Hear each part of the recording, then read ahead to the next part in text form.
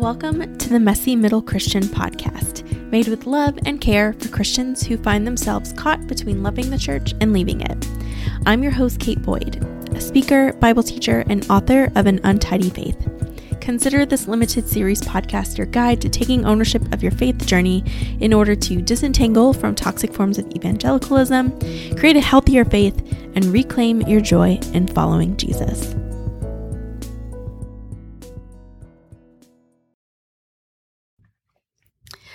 Hello. You'll have to forgive my allergy voice and my allergy pauses and things like that as we go, because I'm still wrestling with that. But I wanted to bring this episode to sort of do an example of one belief that I wrestled through. It was actually one of the first ones that I wrestled through. And it's actually when it's not my conviction that brings me insecurity, but it's the process at which I arrived at this conviction that brings me insecurity. Because it was maybe one of my less intellectual, less scholarly pursuits. Because I really arrived at it first from a heart place and then found the head, evidence for it. And I feel good about that. But I also know that that is something that, we recovering evangelicals who have had, Bible believing in our sort of ethos, right? For a really, really long time. And that's not to say that I don't believe the Bible. I absolutely do. I love the Bible. But that equating Bible believing with a specific interpretation or approach to the Bible is not something I do anymore. And part of that came from some of this wrestling, and that is over women in ministry. And I would just say women and gender roles in general, but especially in ministry, because it didn't start with sort of an intellectual exercise, like a lot of other things. Or at least the process didn't really involve that until a lot later. There was obviously intellectual and thoughtful wrestling and reasoned, I believe, wrestling. But a lot of things I would recognize a dissonance, and then I would do a lot of study. And here I sort of recognized the dissonance, wrestled with that through my own reason, and then sort of found that other people agreed and that it was safe to hold this. And then eventually, and then as that happened, that there was intellectual integrity in that as well. And this is one of those, and so the reason I don't talk about this as much is because I'm insecure about that process, because it was so different for me, and because a lot of the people who criticize some of the things that I talk about or other people talk about generally want it always to be an exegetical fight, and that is not always how we come to conclusions about things, right? And so I do this with you in part because A, this is something y'all ask about all the time, and B, I want you to know that it is safe to go about rewiring beliefs, even if it doesn't originate through a highly intellectual process. It doesn't mean that there isn't intellectual backing or integrity in the way that you end up holding that thing, or that there is a way to do that as well, but that is not always the primary place to start, right? Okay, so before we get into how that happened for me, maybe a little bit of background. Like I said, when I was younger, my formative years were in the Southern Baptist Convention, very evangelical, very, very SBC. And I was good with that. I had no ambitions to do anything else. Even when I went to seminary, people were like, "Are you going to be a pastor?" And I was like, "No, obviously not. Can't do that. That's silly. Don't be ridiculous." And even now I'm like, probably not, because I don't know, pastoring is really hard. But it's not that I don't believe that women can do that anymore.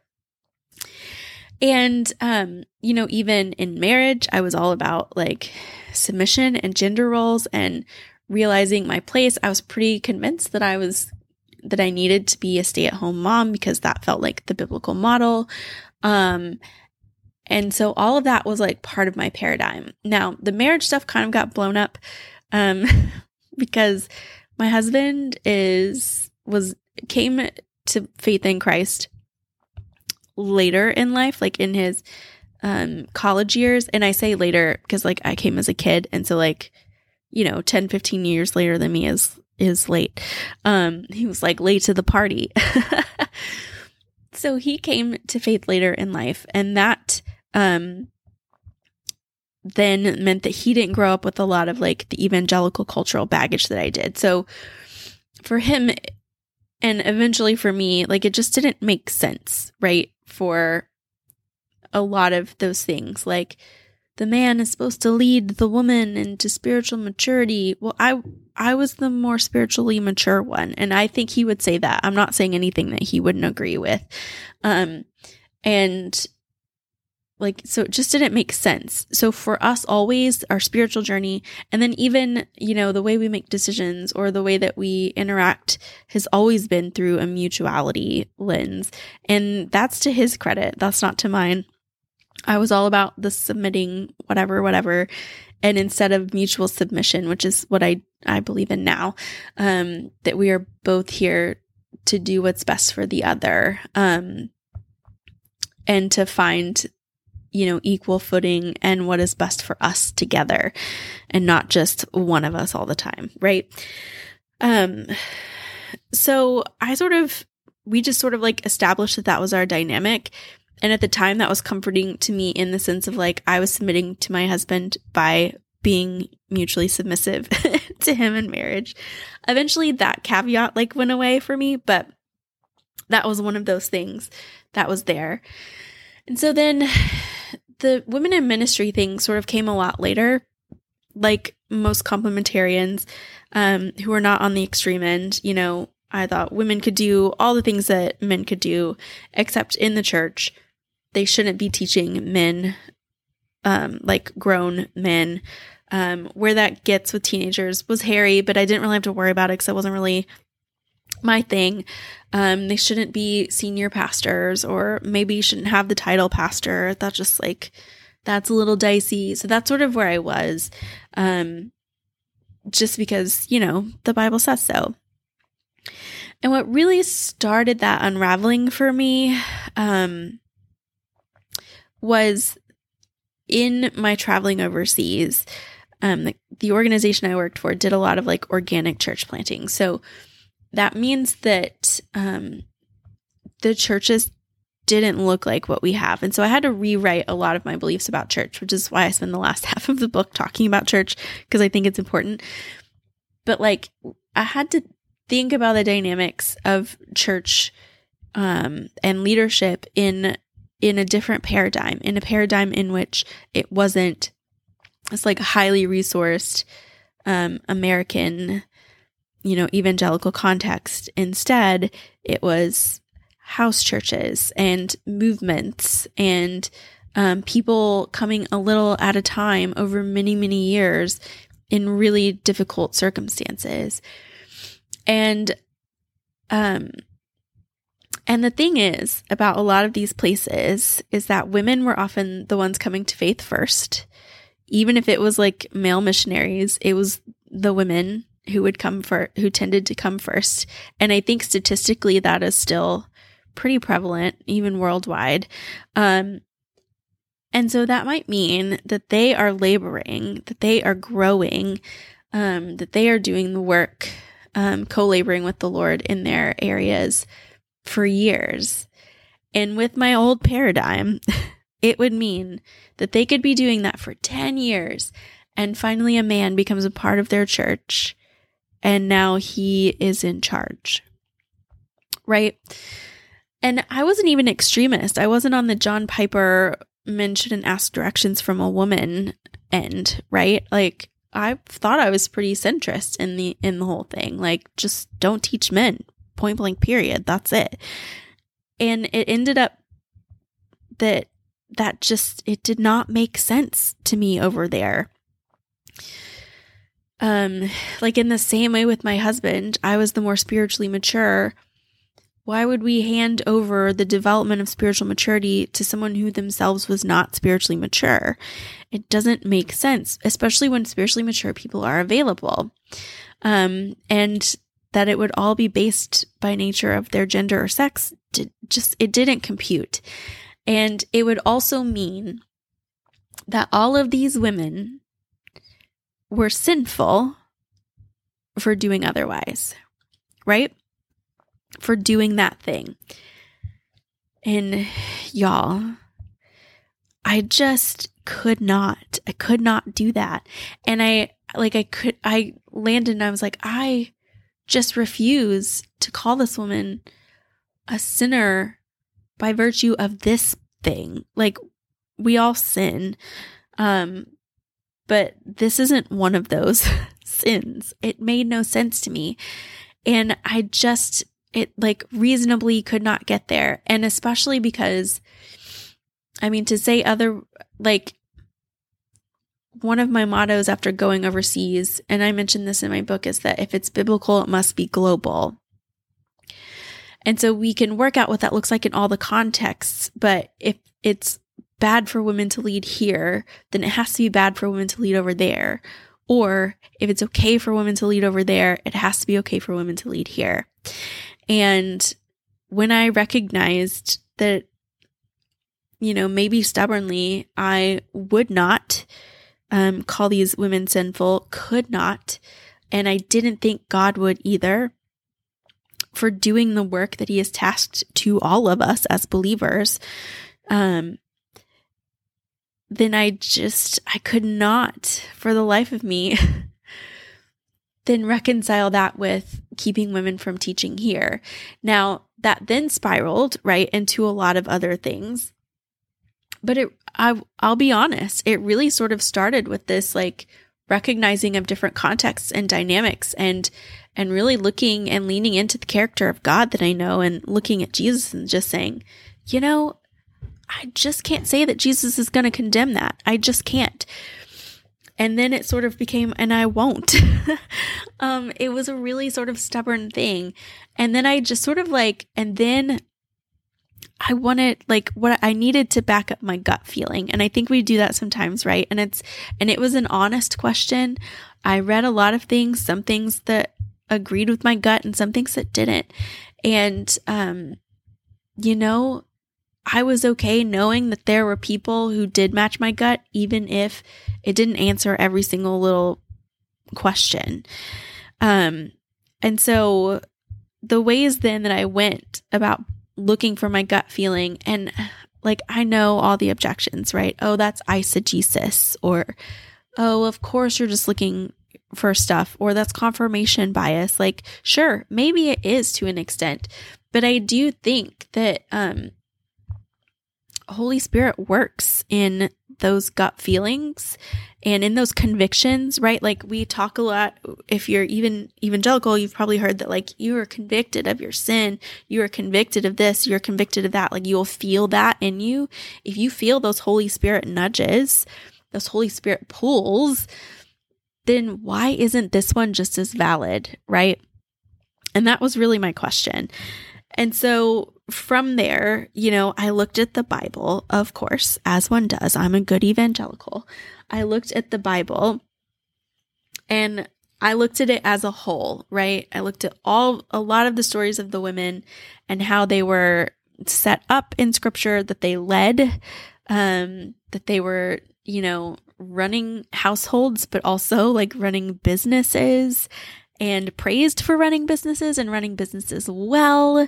And, that they worked diligently with their husbands, or that they led the nation of Israel into victory, no less. And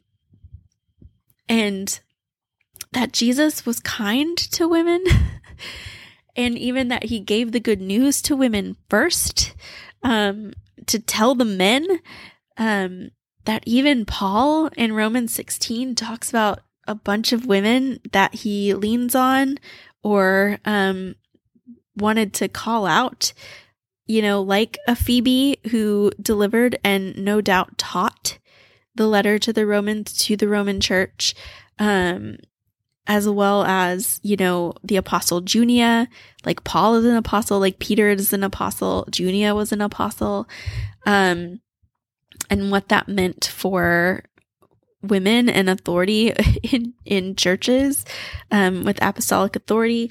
And so a lot of that then just sort of like felt, then like the 3 verses that talk about how women shouldn't teach or usurp authority, which we could talk about all the details of those things at some point, but we're not going to do that today.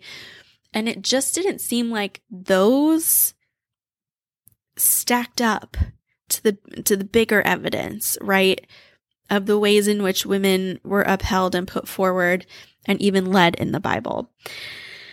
So I coupled that with like the character of Jesus and the character of God. And I was like, okay, that's enough for me to feel secure, right? To feel secure in making this decision and upholding that. And it was since then that I, started digging into all the objections and the problem passages and all of those things. But those weren't the things that changed my mind. What changed my mind was my experience, my reason, and the big story of the Bible, the big themes in the way that women are portrayed in the Bible. And so putting those things together was enough for me to confirm that gut feeling and to feel good about it. And then it was a real joy to like look around and see a bunch of women that I knew who were already pastoring in a lot of different ways. And I think that's the other part, like the Holy Spirit isn't gendered. The word pastor comes from the idea of shepherding, like pastor, pasture. And fun fact, in the ancient Near East, or in Jesus' day at least, there were women shepherds as much as men shepherds. And I don't know that has a bearing on this, but I think it's an interesting food for thought. But the Holy Spirit gifts women with gifts of pastoring, and sometimes they use that in their families, sometimes they use that in their groups of friends, but sometimes they use that in bigger contexts. And if they're doing the work of the Lord and there is fruit in that, and they're doing it in integrity and character and maturity, I think for me it became really hard to say that that is a wrong thing, because they were doing it right and they were doing it in the right spirit. And that alignment is integrity, right?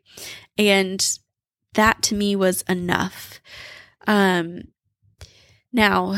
there are tons of scholars who have done a lot of work around all the exegetical stuff, and I'll link a lot of them. Carolyn Custis James was hugely formative in nudging me to really start opening up on some of that. She does a lot of work around global conversations, especially with women, and some of those statistics with her book, Half the Church. You should look that up, as well as digging into some of the words for, what helper means when God made Adam a helper and Eve that Azer. If you haven't looked up the word Azer, this is a great book to start with that. Or my friend Kat Armstrong has a great chapter in her book, No More Holding Back, about this. If you want more historical record around, the role of women in churches over time, Beth Allison Barr's book, The Making of Biblical Womanhood, is excellent. She's a wonderful, not theologian, historian. And so history is really what she traffics in, and it's amazing. But she also talks about some of the bias in some of some English Bible translation committees towards complementarianism. And so that's a really interesting conversation too, because translation is interpretation. It is interpretive work. You're making a lot of decisions about which definitions of words and where punctuation goes and what words and what phrases go with what thing. And so it's a lot of debate. And so that's good. Marg Moscow, I think that's how you say her name. I'll put it in the show notes because it's, I feel like there's like some silent letters in there, who has done a ton of, exegetical and historical, and cultural work around this issue. She's an incredibly brilliant female scholar. There are male scholars too that have dealt with this. Scott McKnight, Nijay Gupta, N.T. Wright has done stuff about this. Obviously, if you look to the Black church, women have been leading and integral to their to their worship and practice for a long time in a lot of different ways. And so that's another place to look if you're looking for within American context. And so there is a lot of exegetical work out there on it. But part of the reason I wanted to do this episode is because I think that a lot of us will have those gut feelings, and a lot of us will want to chase them, and a lot of us will feel as though we need to do the exegetical work, and we may not even know where to start on a lot of the things that we're changing our minds on, or wrestling through. Not even that we will change our minds eventually, but we feel that resistance, that dissonance, and we want to interrogate it. And I think that is a great impulse, and you should absolutely follow it. But that not everything lives or dies on an exegetical method, right? Because the other part is that exegesis is still subjective. There's a reason why we have a bunch of different traditions that have a bunch of different opinions. And so I think there is a sense in which we have to be true to our conviction. We have to find peace in our conviction, and we have to act within integrity, within alignment with that conviction. And that matters deeply, right? If you are acting against your convictions, if you believe something to be a sin and yet you engage in it, I think that's worse than not knowing it's in a sin and engaging in a sin, right? Because at that point it is willful. So that's part of why I fight so hard for people to start making up their minds or to continue to work through the process. Because I think in that peace, you not only find your own centering and grounding, but you have your anchor point, and you are not willfully or not willfully or unwillfully doing things, right? And especially because that ambiguity will trap you in a lot of ways, because sometimes you don't want to look into something because you're afraid you're going to come to a conclusion that you don't like. And therefore, you're kind of holding yourself back from the peace that you want, and from even being in integrity with whatever it is you might want to believe, right? Or that you believe to be true, even if you don't want to.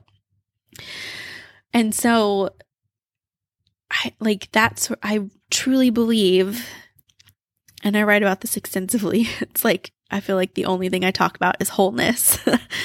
That holiness is wholeness, that, it is this alignment of mind, body, spirit, soul. That is the work of our lives as people of God.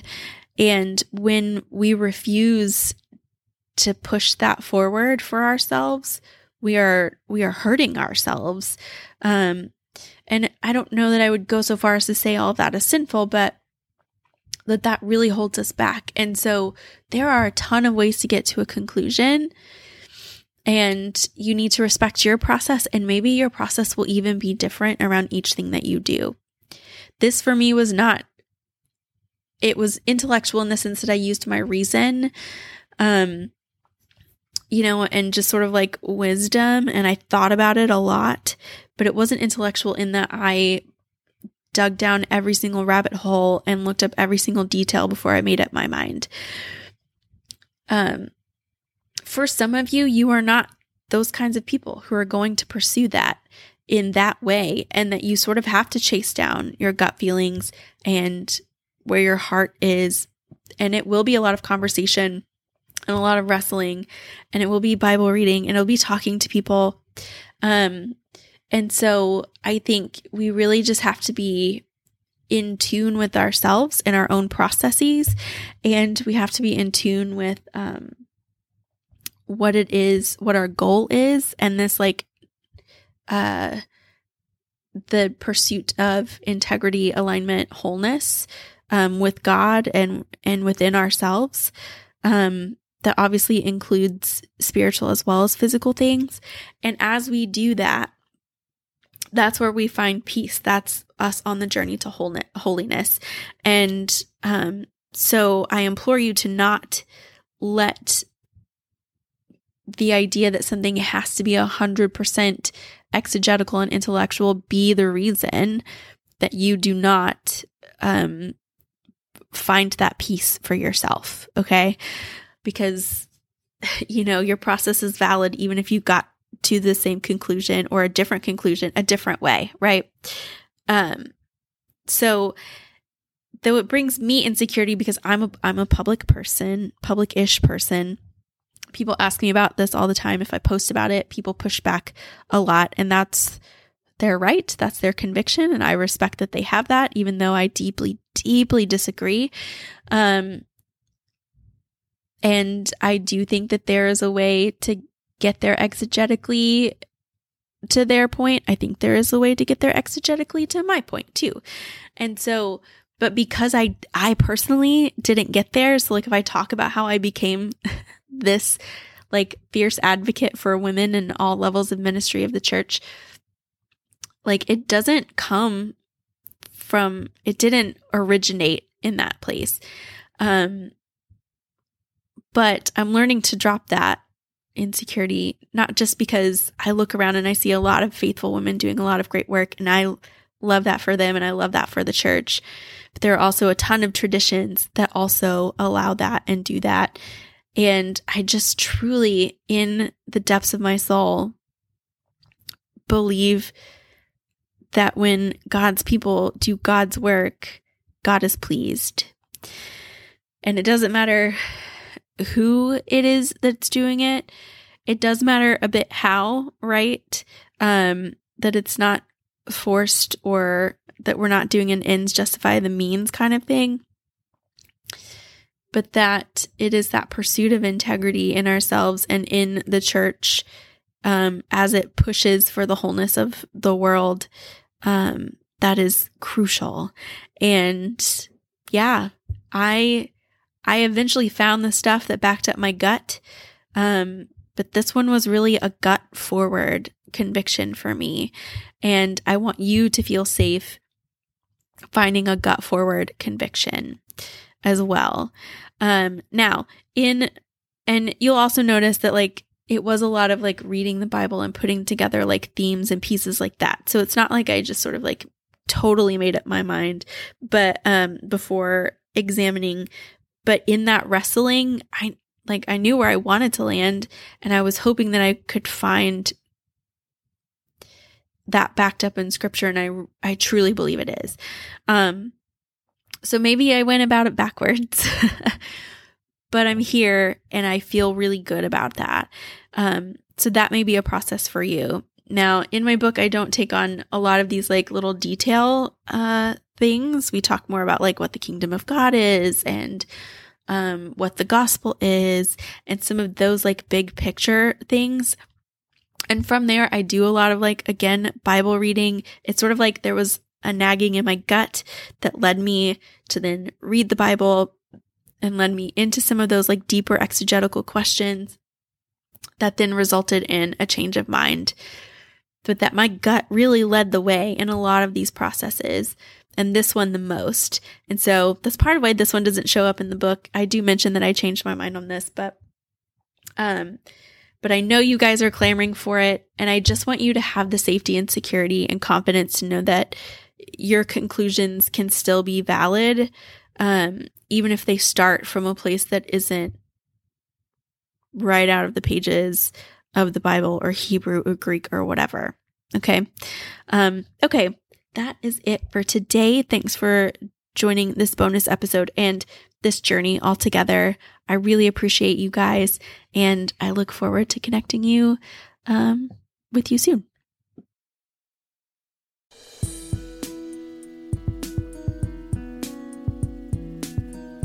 That's it for today. Thanks for listening and making me a part of your journey. If you're looking for a way to remove the toxic parts of the faith you inherited, rebuild your faith on your own terms with global and historical perspective, find your way back to joy in following Jesus, and want a companion who can show you that there is a way forward without judgment, I think you'll love my book, An Untidy Faith. There can be a life of faith after deconstruction. And in An Untidy Faith, together we'll ask questions that help restore our faith in Christianity and find our way back to living in God's vision for community. This is the journey you are made for. If you want a little hope and help along the way, you can purchase the book at any major retailer or simply go to anuntidyfaith.com. See you next time.